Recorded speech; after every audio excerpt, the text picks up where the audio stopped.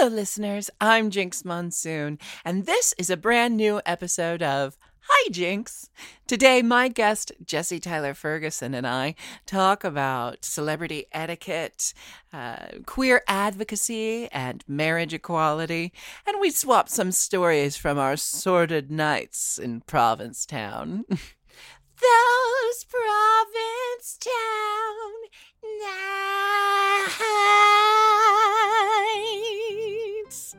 Thank you. So, sink your teeth in and hunker down for some new hijinks.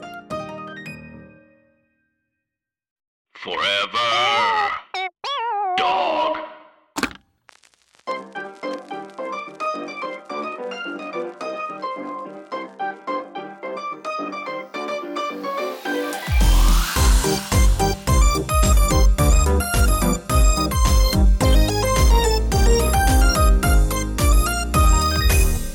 Hello, everyone. I'm Jinx Monsoon, and welcome to Hi Jinx, a podcast where I, an internationally tolerated drag star, get to interview compelling and fascinating people about how they became who they are and why they do what they do.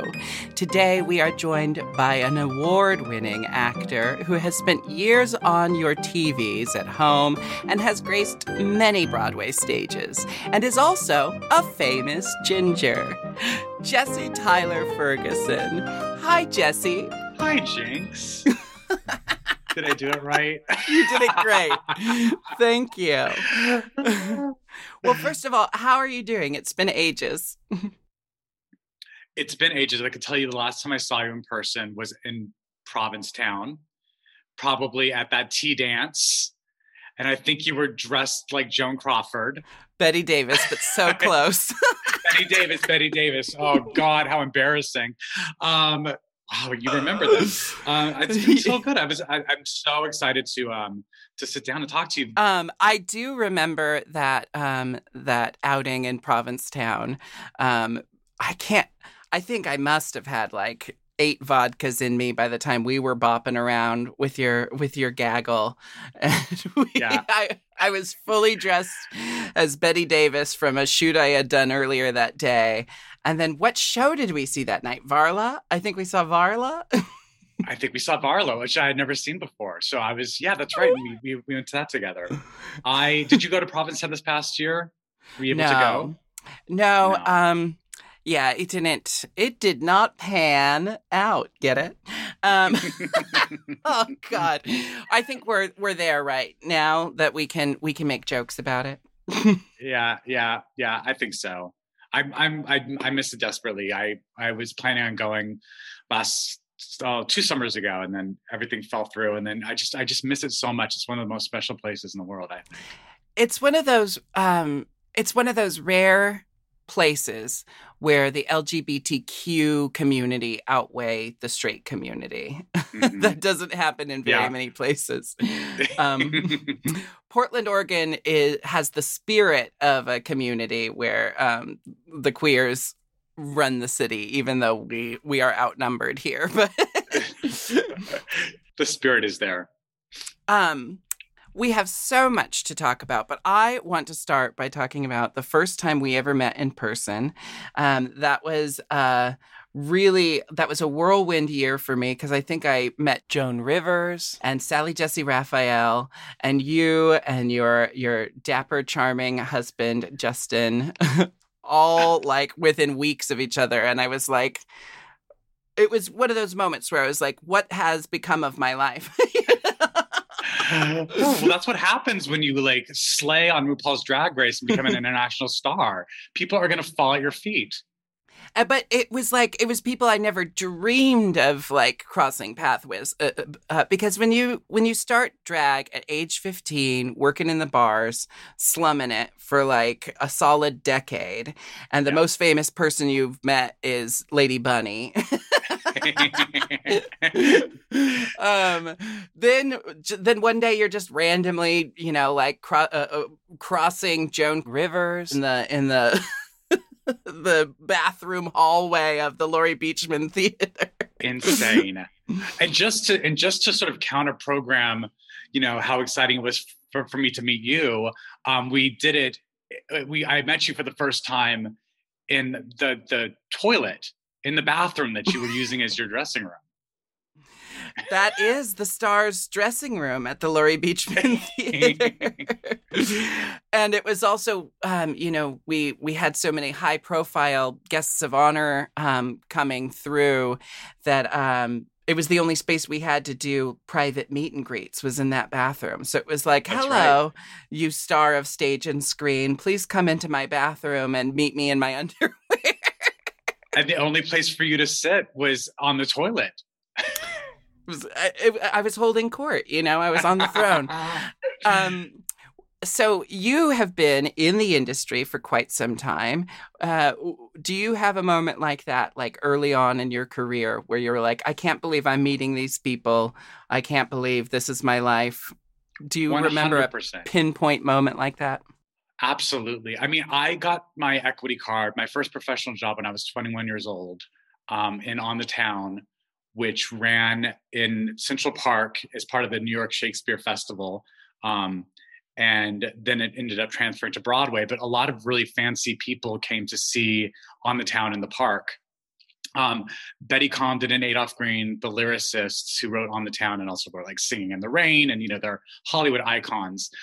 They've since passed away, but they were still around at that point. So they would come to see the show, every night in the park, and they would receive entrance applause when they walked into the theater every night from the audience who knew who they were. They're such, icons of the musical theater world. But because of them, I feel like all these like really incredible stars came out of the woodwork. I remember Lauren Bacall coming to see our opening night, and I got to take a photo with her. And I was like, this is a Hollywood legend. I cannot believe she's watching me do outdoor theater. It was really astonishing. And since then I've become disappointingly jaded. And it's honestly, the people I get excited to meet now, I do love meeting drag queens because I'm such a fan of what you do and your art. And to me, you guys are superstars. So like I always get excited when I meet drag queens, and also chefs are like my two, and sometimes political figures as well. I got to meet Pete Buttigieg and Chasten, his husband, and that was very exciting for me. But I've become a little like jaded and a little used to like just meeting famous people, and it's like I have to remind myself, like I have to put myself back in that bathroom and meeting you for the first time to like get excited again. I mean, I can relate, I'm sure, on a much smaller scale, but there is, my assistant was always saying throughout the years, like, you have to meet these people like peers, not like a fan, because then they'll just think of you as a fan, even though you're meeting them in like a colleague setting. But I couldn't help it, like I was like, I might never get this opportunity to gush over this person again. So now my MO is to get all the gushing out of the way and then just act like completely like nonplussed for the rest of the interactions. That's exactly what I did. And in fact, the last time I really geeked out over someone, well, there's two instances. One of them is I sat next to Angela Lansbury at a play. And so when intermission came, I needed to go to the bathroom so bad. But I was like, I am not going to give up my 10 minutes with Angela Lansbury. So I bent her ear the entire 10 minutes. I think she was actually like, you can go to the restroom and leave me alone now. But the other person, I met Adele at a Super Bowl party. And I just was like, you've got to say hi to her. She's my number one for sure. And so I was like, I went up to her. She was very friendly. And I just said, I have to get this out of the way. And I absolutely gushed to her. And then I was like, and now I can be a normal person. And we ended up having a really lovely time and, exchanged numbers. And she's actually super cool. But like, I was so nervous to say hello to her. And I did exactly that. I just had to gush. When am I ever going to get that opportunity again? So that story kind of reminds me of the time I met Rupert Grint, who came with his girlfriend and sister and were in the audience of a touring show I was doing. And I heard he was there. I didn't fully believe it. So to test if he was there, I was on the microphone doing my bit in the show. And I basically, said, Rupert Grint to the stage, Rupert Grint to my dressing room, Rupert Grint, please come fuck me backstage. And surprisingly enough, it worked. He came back. And I thought we'd take like a picture together and he'd want to get the hell out of there. He was with us for 2 hours, all these drag queens, cutting up after the show, smoking cigarettes, drinking booze with Rupert Grint. And he was the nicest person ever. He kind of had that Virgo energy of like, I don't know if he's a Virgo, but he did everything we asked, because I think he was just so scared of anyone being like, Rupert Grint wouldn't let me smell his armpit, you know? Super sweet. But yeah, it's the funny thing of this business is that like we get to meet celebrities, but how are we supposed to act, you know? Like yeah, exactly.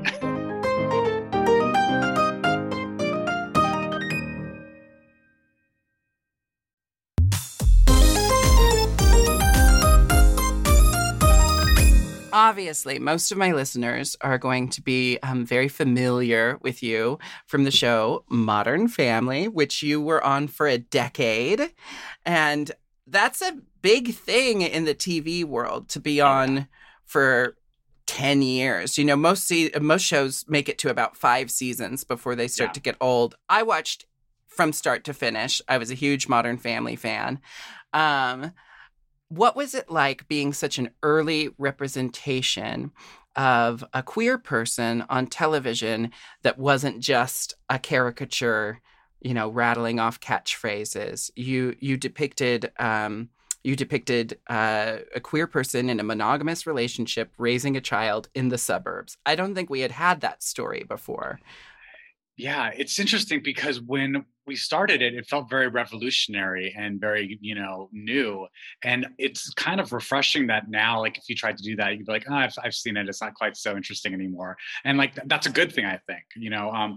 But, you know, I grew up gay in Albuquerque, New Mexico, and I, you know, never saw anyone on television that was aspirational in the LGBTQ space.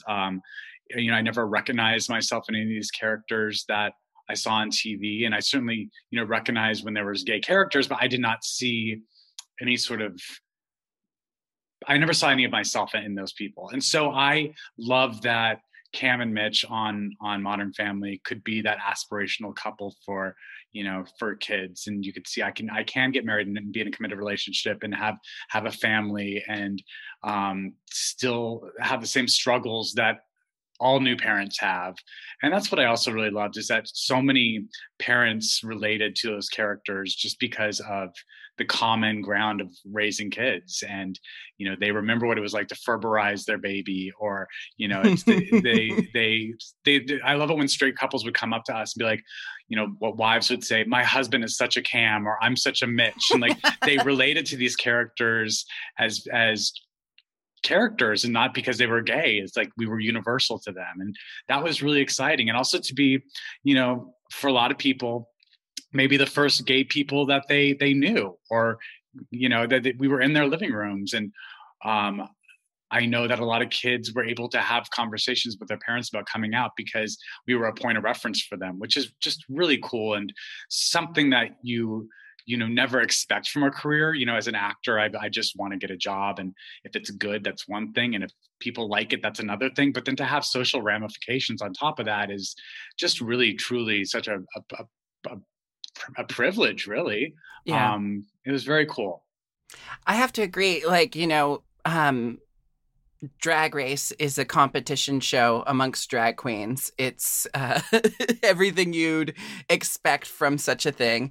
But what really feels like an added bonus is when young people tell me they were able to have conversations with their parents, not just about maybe their sexual orientation, but their gender identity, because their parents are a fan of Drag Race, and it kind of introduced parents to the fun side of our community. If maybe these like older people were raised being told about the AIDS epidemic and about the drugs and sex that run rampant in our community, which God love the drugs and sex in our community. There's nothing wrong with that. But I do think, my mom was always worried about my safety when I came out as queer to her. And I think that's just kind of a thing of the past. Like, it's amazing where we've come, and then it's amazing where we can now go because of roles like Cam and Mitch. Now we're being able to depict the wide rainbow of our community. I really enjoyed on Modern Family that the characters kind of evolved in relation to the gay conversation. Like Ed O'Neill's character early on in the show seemed to be more of like the typical boomer dad that had like issues with it and was uncomfortable with things. And then by the end of it, he's like a metrosexual, yeah. P-flag dad. What was that like depicting that relationship between father and son? A lot of, I think, the relationship between Mitch and Jay, played by Ed O'Neill on Modern Family, was, I don't want to say lifted from my own life, but it definitely, there was, my dad had a hard time with my sexuality and, asked me about 4 times, I had to come out to him about 4 times. He would just casually, forget.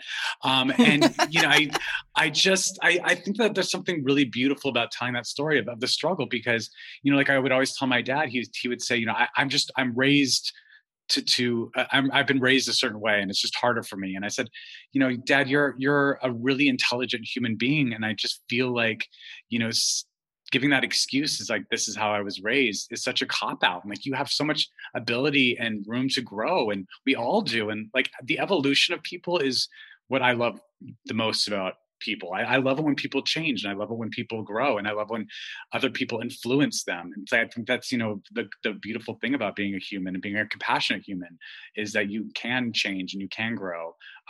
So my dad is so supportive now, and he's so wonderful, and he's so proud of me. And I love that we could bring that story, that struggle to Modern Family, because I think it's very real for a lot of people. And it also, I think, there were a lot of people who could relate to that emotion. Absolutely. I really enjoyed it. It reminded me of my relationship with my grandfather, very similar, where it like kind of started out like, I have no problem with you, but I have a big problem with the lifestyle. And then slowly over time, he realized that my life wasn't really going to change. I, the person, wasn't going to change because I was queer, because I have always been queer, Yeah. When did you come out to your family? Well, it's sort of a tricky answer, because I feel like I definitely came out when my mom found the gay porn that was hidden in my room. I felt like that's clear enough. Like, why do I have to verbalize anything now? Like, it just seems like it's literally all laid out there, literally. But it was later. It was after I moved to New York, and I was out of the house, that I think I came out. I think she actually wrote me a letter saying, I know you're gay, and sort of like kind of pulled me out of the closet. But like I said, my dad, after he knew all this information, and after my mom had told him that, Jesse and I had a conversation and he's gay, like, he would ask me if I had a girlfriend, and I'd be like, Dad, yeah, why are you forgetting about this? I feel like I truly feel like when I was caught with stealing, I basically shoplifted porn, and I was caught by the Albuquerque police, and that's sort of what I feel I feel like that's my coming out story, truly. So was this after your big break in theater? Was this after you started working in the big times? No, I mean, I wasn't paid to work. Well, I guess it was probably right before I got my first big gig that I actually officially came out to my parents. And I think for them, it was, they were thinking, it's already hard enough being an actor, why make it harder by being gay as well? And like, they thought, well, people aren't going to hire me for certain roles because I'm gay. And, I was like, Mom, Dad, like, literally all of Broadway is run by gay men. Like, don't worry about it. But do you feel working in TV, I guess with your character being a character you could easily represent. Yeah. Do you think that kind of fought against the fact that like being out in TV, 12 or 15 years ago was still quite like difficult for a person to be, given the same opportunities as a straight actor? Did you kind of get to bypass that, having landed a queer character? Well, I mean, before I did Modern Family, I actually played a straight character on a sitcom called The Class that only ran one season. But it was a really sweet love story between this guy named Richie Velch, who was sort of suicidal, and this like quirky girl played by Heather Goldenhirsch. And they were just sort of like a very wacky, strange, eccentric couple. And I was at that point doing press for the first time about, being on the show, but also, questions were coming up about my personal life. And I guess I in some interview, I mentioned my sexuality, and my friends were like, "Oh, you came out. You came out in that story." I was like, "Well, no, because I never felt like I was in, so it didn't feel like a big deal. Like I didn't have it wasn't like an op-ed in like the New York Times or like the cover of Time magazine. Like, yep, I'm gay. Like it felt very quiet, and so I think that." For me, I've been lucky that I've gotten to play a lot of really interesting roles. And like, I do feel like it's getting better in the industry. And I think people are given more opportunity regardless of their sexual orientation. I think there's always way more room to grow. I think we have a lot of work still to do telling the stories of, the trans community. And, I feel like there's just so many stories to tell. I feel like there's a lot of representation that we still owe our community. Yeah. But for me, being a theater actor too, it's always a soft place for me to land, where I feel like they're just very understanding there, and they truly give opportunity to lots of different people and different types. And it's a cool community to be a part of. Yeah. It's great that you have that that basis in theater before you moved on to TV. I want to ask, as we talk about representation, it's well known that your co-star who plays Cam, Eric, whose last name escapes me, it's in my notes. Stone Street. A nice, powerful name, isn't it? So we know that Eric Stone Street is straight and plays even the Nellier, gayer character, right, on correct. Modern Family. But he has also been a wonderful ally to the community. How do you feel about straight actors playing queer characters? It's complicated because, I spent 11 years with a straight actor playing my husband, and I love Eric, and I can't imagine anyone else in that part but him. And I do also wonder if if Modern Family was being cast today, if that would happen. Like, I don't know if Eric would have been given that opportunity. For me, what's important is that the opportunity is given to us.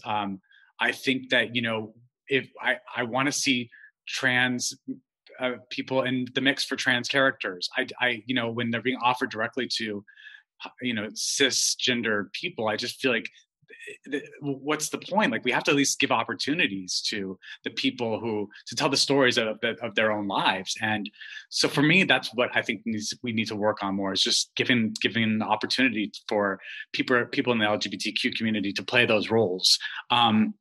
It's tricky. I mean, some of my favorite films, like I love Brokeback Mountain, obviously those roles were played by two straight dudes. And I just wonder if that would happen today. I don't know.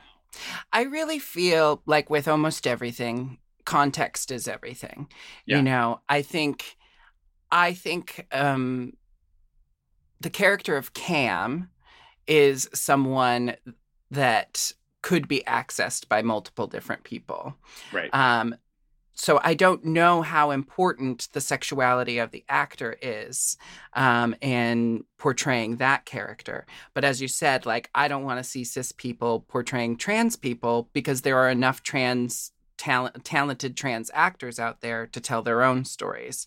And I think it's kind of like, it's just a part of the evolution of the industry is, I want queer people to be allowed to play straight roles. I don't want Yeah. queer people to only have to play queer people. So I guess it's got to kind of be a two-way street, but it's really like context is everything. I think a lighthearted comedy, I'm less enraged by by a Yeah. straight man playing a queer character.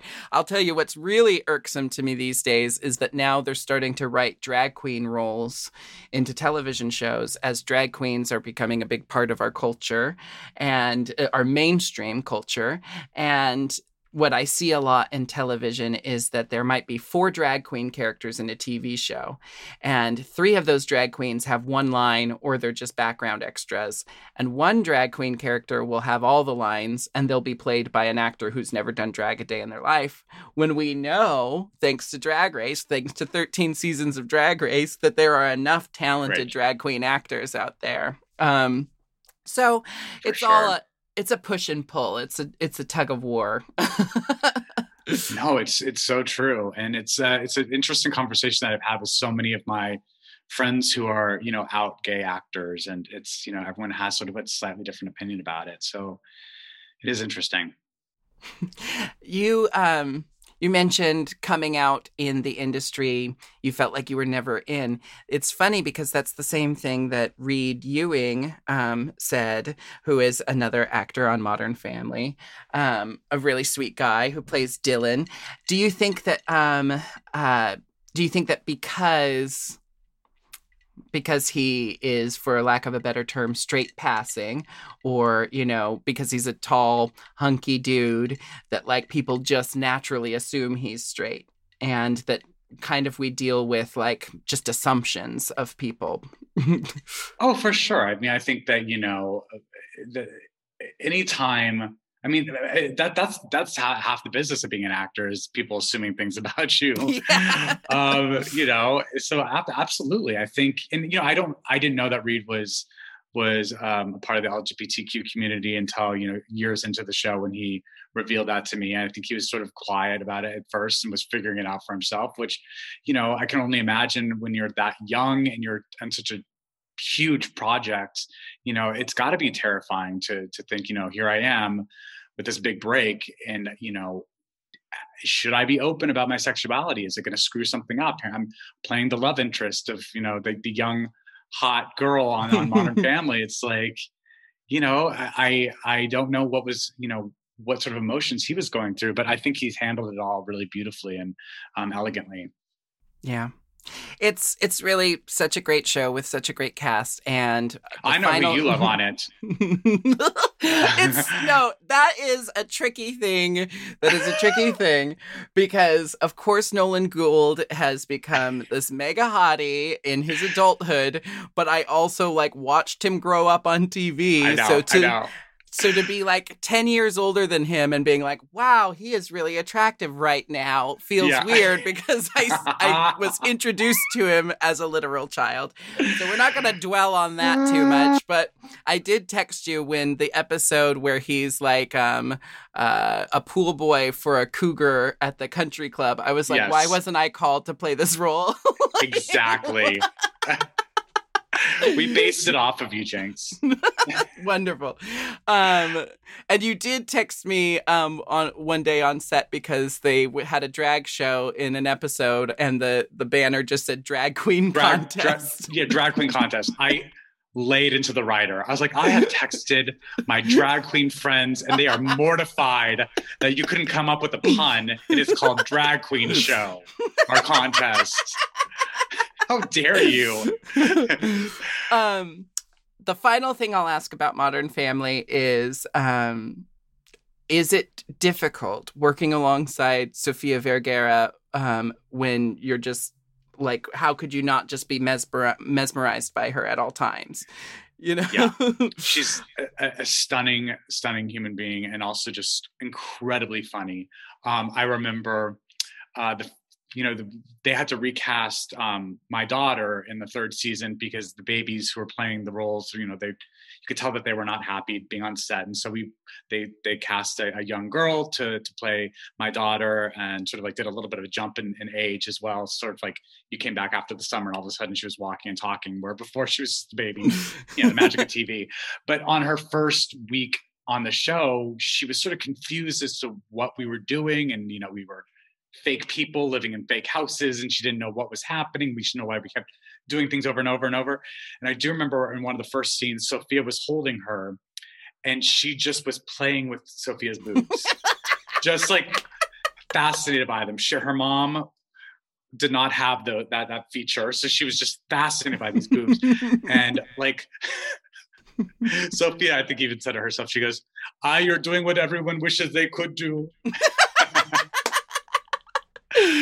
Oh, there are some people that it's like, I don't even know how I'd get any work done because I would just be standing there in amazement of them. Like, I think if I ever had to act alongside Fran Drescher, having been raised on The Nanny, I don't even know how I'd say anything.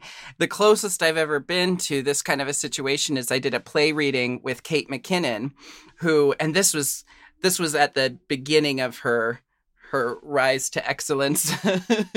And I had known her from the Big Gay Sketch Show back in the day. So I was already obsessed with her, and we only had one scene where we had to talk to each other, but every day we would rehearse that scene. I would be like late delivering my line because I'd just kind of be staring at her in awe watching her. Yeah. And sure. So I don't know, being queer and working with queer icons sounds like probably one of the more difficult things in the biz.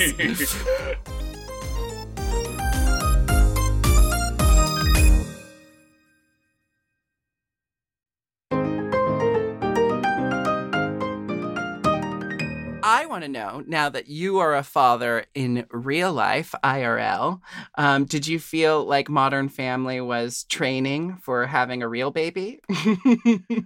Oh my gosh. Well, I mean, the thing about having a baby on TV is when they cry or poop or anything, like someone else comes and handles it. And here in real life, in IRL, you're the one that has to handle it. So, I mean, I've always loved kids. I babysat before I was a successful actor. That's how I, paid my bills. I was a Manny, at the park. And so I've always, been really, really good with kids. And, on set when Aubrey was fussy or the babies were fussy in the first 2 seasons, Eric would always get very frustrated and have to walk away from it. And I'd be the one that was singing to them, calming them down. So, I just feel like it's built into me to be a nurturing person. Do you find the role you're playing in raising your child is similar to the role, the daddy role in Modern Family? Are you and Justin feeling similar characteristics in raising the child? I mean, not really. I do feel like Justin assumed that I'm going to be the really fun dad, and he's going to be the one that's super strict. And it's kind of reversing maybe a little bit. Like he's actually loosening up a little bit more than he expected to. And I'm the one that's like, watch his head. So, it's interesting, but we're a good team. We're good partners. So it's working out so far. That's wonderful to hear. I absolutely adore Justin. He's, I feel like every time you two came to see our shows in New York, he was always the person I zeroed in on to toy with in the audience, because he's kind of like he's like a, what am I trying to say? Like a lighthouse. Yeah, like a lighthouse, like a fly zapper, and I'm a moth to a really handsome fly zapper. Yes. How did you and Justin meet? We actually met at the gym in Los Angeles, and it was actually in the locker room, but we both had our clothes on. He had just watched the pilot of Modern Family, and he was studying for the bar. And so his friends were like, you got to watch Modern Family. It's so great. I know you need to decompress. You're studying for the bar. Like, just watch the show. It's going to help you focus. So he was a real life Mitch. Yes. Yeah, exactly. Right. Yes, an actual lawyer. And I didn't even take college. So he approached me and said, he's grown up in LA, so he sees people who are famous, and he, always steers away from saying hello to people. He doesn't want to make anything awkward. But he said, I just have to tell you, I watched the pilot of Modern Family, and I think it's going to do really amazing things for marriage equality. And great job. And I was like, what's your name? How old are you? What do you do for a living? He's so handsome. And we ended up exchanging numbers, and I asked him out on a date, and he told me that he was actually seeing someone at that time, but we could go out as friends. And I said, I actually have enough friends. I don't need any more friends. So I refused him. That's powerful. I think people need to be reminded that you're absolutely allowed to cap your number of friends. 100%. And so I basically said no. And then we ended up not seeing each other for 4 months. And then I ran into him again, and I asked him how his boyfriend was. He said that they broke up, and I said, great, let's have dinner. So that's how our courtship went. That's lovely. And then you two went on to be advocates for marriage equality in the States. What was that like for you? Was that a passion project for you? Was it because you just desperately wanted to get married, or? I'd wanted to do something philanthropic. I also love the fashion space, so I was wearing a lot of bow ties to events all these fancy events that I was getting asked to go to in those early days of Modern Family. And I thought, what if I came out with a bow tie line? And Justin thought, well, let's combine it with your desire to do something philanthropic, and we'll do this bow tie line, and the proceeds will go to marriage equality, and we'll call it Tie the Knot. It was basically all his idea. Again, he's a smarter of the two of us, and we just had a really lovely 5 years basically working towards marriage equality and raising funds for the people who are sort of in the trenches doing the hard work. And after we won national marriage equality in all 50 states, we decided to keep raising funds to then protect those rights that we fought so hard for, because they're still under a bit of attack. Absolutely. There's a lot of states where you can get married on a Saturday and lose your job on a Monday just for marrying the person you love. So it's we're in it for the long haul. But yeah, we are very proud to have created this foundation that we're really proud of, and raise some money for marriage equality. Well, I'm proud of you and thankful, having just married my partner in quarantine. We had a Zoom wedding. Congratulations. That's amazing. Thank you. We are a very modern couple. Both our Grindr profiles say happily married, happily open. Nice. Okay. But I remember when we got marriage equality in the state of Washington, when I still lived in Seattle. It was the same year we legalized marijuana and decriminalized marijuana. And that was my go-to joke for everything. Yeah. It's I said, we legalized marriage equality and marijuana in the state of Washington. So you can expect to go to a lot of drag queen weddings where they walk down the aisle to Bob Marley. I thought I was so hilarious.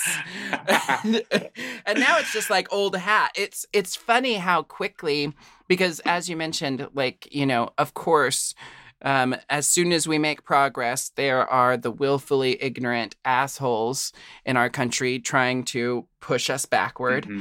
Mm-hmm. It's funny that I guess that was in 2013 when we legalized it in Washington. And already I feel like I can't remember a time before it was legal. It's hard to remember back when the act of getting married was just completely illegal and denied to us. And I think that's the double-edged sword of, where our community is right now, where there are a lot of queer people coming out really, really young now. So we've got young teenagers, people in their 20s who probably don't have any memories or any strong memories of a time before marriage equality or a time before representation on TV. And it's this weird double-edged sword because they get to experience a life without that same kind of discrimination. But then I worry that like they don't know how hard we fought for it, and they don't know that it's still under attack. And what would you say to young queer people who are living their best lives with less knowledge of how hard fought that was? Yeah, I mean, it's that freedom to be open in who you are was that freedom came with a big expense from people who held the doors open for this younger generation. And I think education and the history of what it means to be gay in America and anywhere in the world really is very, very important. And it's a privilege that we live in a country that, for the most part, it goes without consequences. It's like, we're not in Russia where they're hunting members of the LGBTQ community down and murdering them. We're lucky to not be in that situation. But I think, just as like I constantly remind myself I need to be educated about the AIDS epidemic. I mean, I was living during it, but I wasn't, sexually active. I was younger. And like, I really, when I have those opportunities to hear the stories from the people who lived in those years firsthand, I take those opportunities and I read the books that are about that time, and I watch the plays that, like The Inheritance on Broadway recently dealt with the AIDS epidemic beautifully, and it's a matter of educating yourself and being respectful for the people who held the doors open for us. Yeah, and I think some people hear the words educating yourself and they're like, oh, I have to watch documentaries or I have to read books. But there's like lots of powerful entertainment that also is part of the education. It's a Sin just came out, and that's, that's like, I just love that we're not done talking about it, but we are finding ways to make it accessible for younger people, because I grew up post-AIDS epidemic, but it was always a part of my life. Like to be queer and come out at 14 and start being sexually active in my teens, like there was never a moment where the looming threat of HIV and AIDS wasn't a part of my understanding of my own sexuality.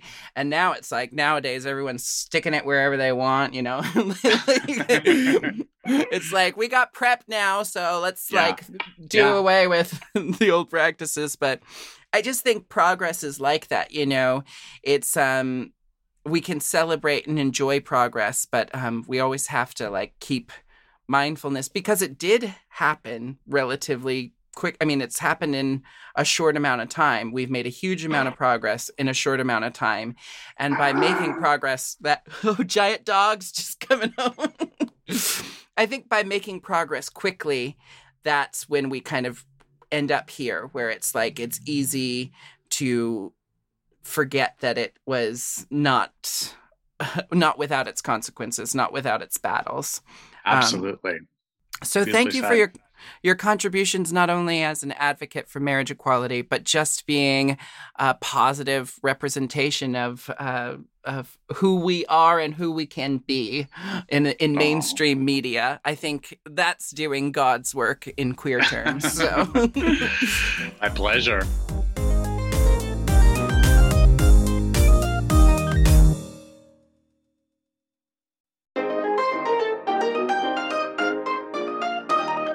I want to know, I know you're happily married, but do you have a celebrity crush? Oh, God. Yes. I mean, who is it going to... I have to pick just one? Is this what... No, I never pick just one. And I pick I have a different one every episode, so... Oh, gosh. The Duke from Bridgerton was, I mean... so handsome. I can't remember his real name, and I feel like I've done a huge... The Duke from Bridgerton is what I've called him. Also, Jeremy Pope. I don't know if you know who that is. he is a Broadway actor who is actually just in Ryan Murphy's Hollywood. He was nominated for Emmy Award for that, and he's just an incredibly talented person. I think he's just so handsome. Look him up, Jeremy Pope. I think today I'll just go to my standby, Pete Davidson, Yes. who's always on rotation in my crush list. I met him once in an airport with another drag queen, and she didn't know who he was, and he was 3 people ahead of us in the line at the Starbucks. And I was like, oh my gosh, that's Pete Davidson. And I didn't want to bug him. The airport is the last place I want to be approached because it's like such an aggravating experience every time to just go through the airport. So he gets his coffee and he's walking away, and the queen I was with just screams, "Pete!" and brings him over to us, introduces me to him, and then also is like, "But don't worry, she's not just some random person. She's famous too, so you guys could actually be friends." And I'm standing there mortified, but also just like happy that I'm like inches away from him. And then I tried to write a sketch about this for my SNL audition and decided not to audition as a writer because the sketch I ended up writing I thought was going to make Pete say, "No, we can't work with this." Just very deeply uncomfortable. Yes. I mean, I was leaning into the discomfort for the humor of it, but I was like, is Pete going to read this sketch and then think, no, this person clearly has an ulterior motive? So I have to ask, so your name, Jessie Tyler Ferguson, is kind of like your stage name because there was already a Jessie Ferguson when you hit the scene. Was it a weird adjustment having to, because I always call you Jessie Tyler. For the longest time, I thought that was like a Southern thing, that like your name is Jessie Tyler. Jessie Tyler. It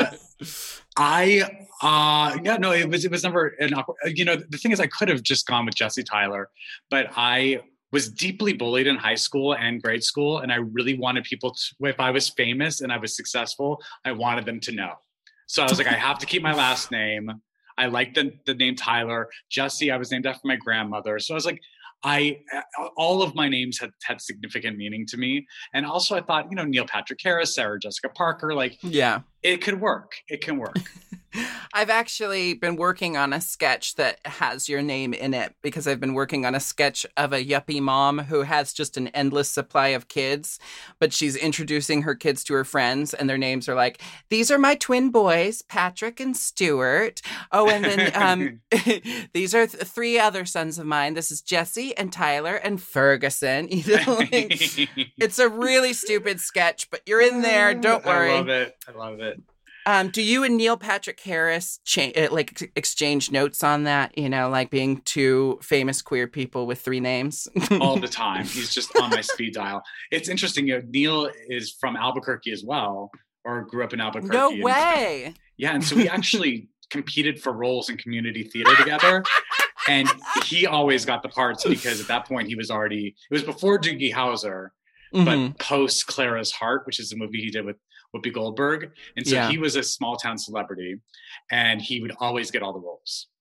I didn't even know. I saw Clara's Heart when I was a kid. I had no idea that was Neil Patrick Harris. Yes. And then he just went on to take all the roles at the Albuquerque Civic Light Opera.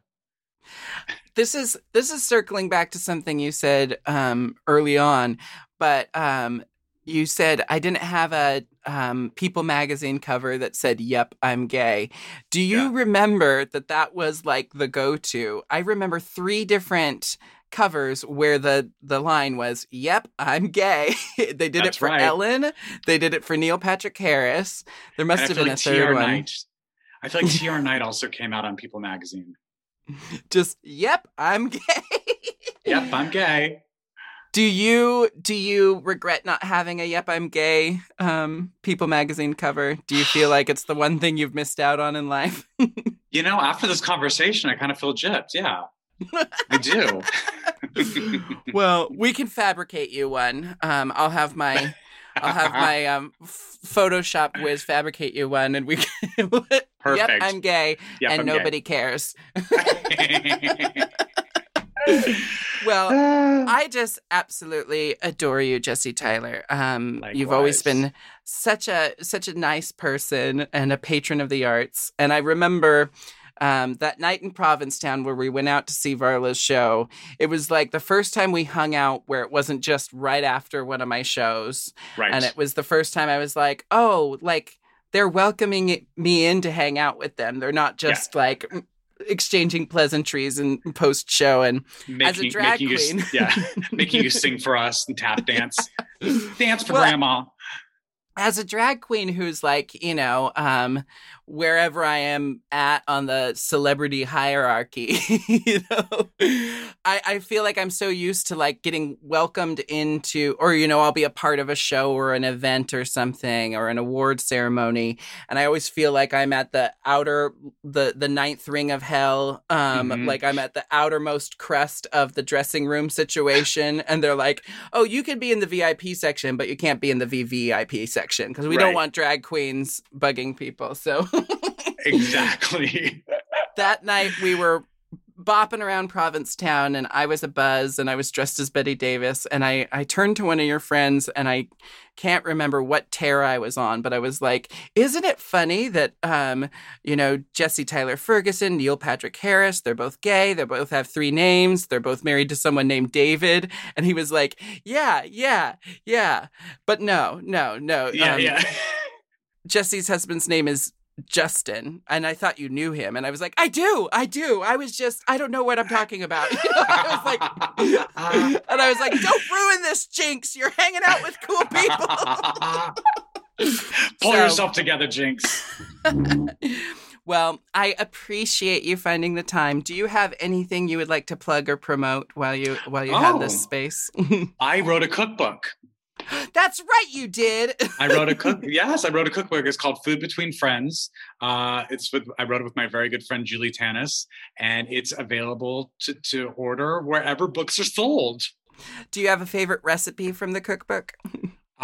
There's a green chili chicken enchilada pot pie. It's delicious. Does that count as fusion cooking? Chili chicken enchilada pot pie. Exactly. It's like the South meets the Southwest. Absolutely. Oh, we love South by Southwest. Well, thank you so much, Jesse Tyler Ferguson, for being my extra special guest today. And thank you all for listening to Hi Jinx here on the Forever Dog and Moguls of Media Network. My name is Jinx Monsoon, and we have new episodes every Wednesday, so make sure to search for Hi Jinx on your favorite podcast app and hit subscribe. You can follow me at The Jinx on Instagram or Jinx Monsoon everywhere else. And don't forget that's spelled JINKX. You have to use the K because I paid extra for it, and K is very expensive. And I'll see you next Wednesday for more Hi Jinx. Bye, Jinx. Bye, Jinx.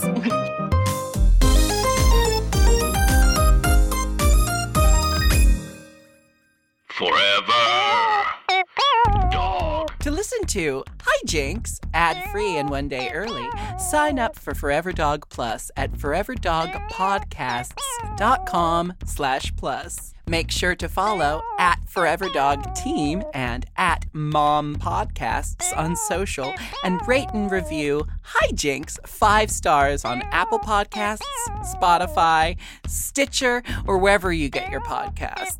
Hi Jinx is produced by Forever Dog and Moguls of Media, aka Mom, hosted by me, Jinx Monsoon, produced by Big Dipper, editing and sound design by Will Pitts, executive produced by Willem Belli, Alaska Thunderfuck, Brett Boehm, Joe Cilio, and Alex Ramsey.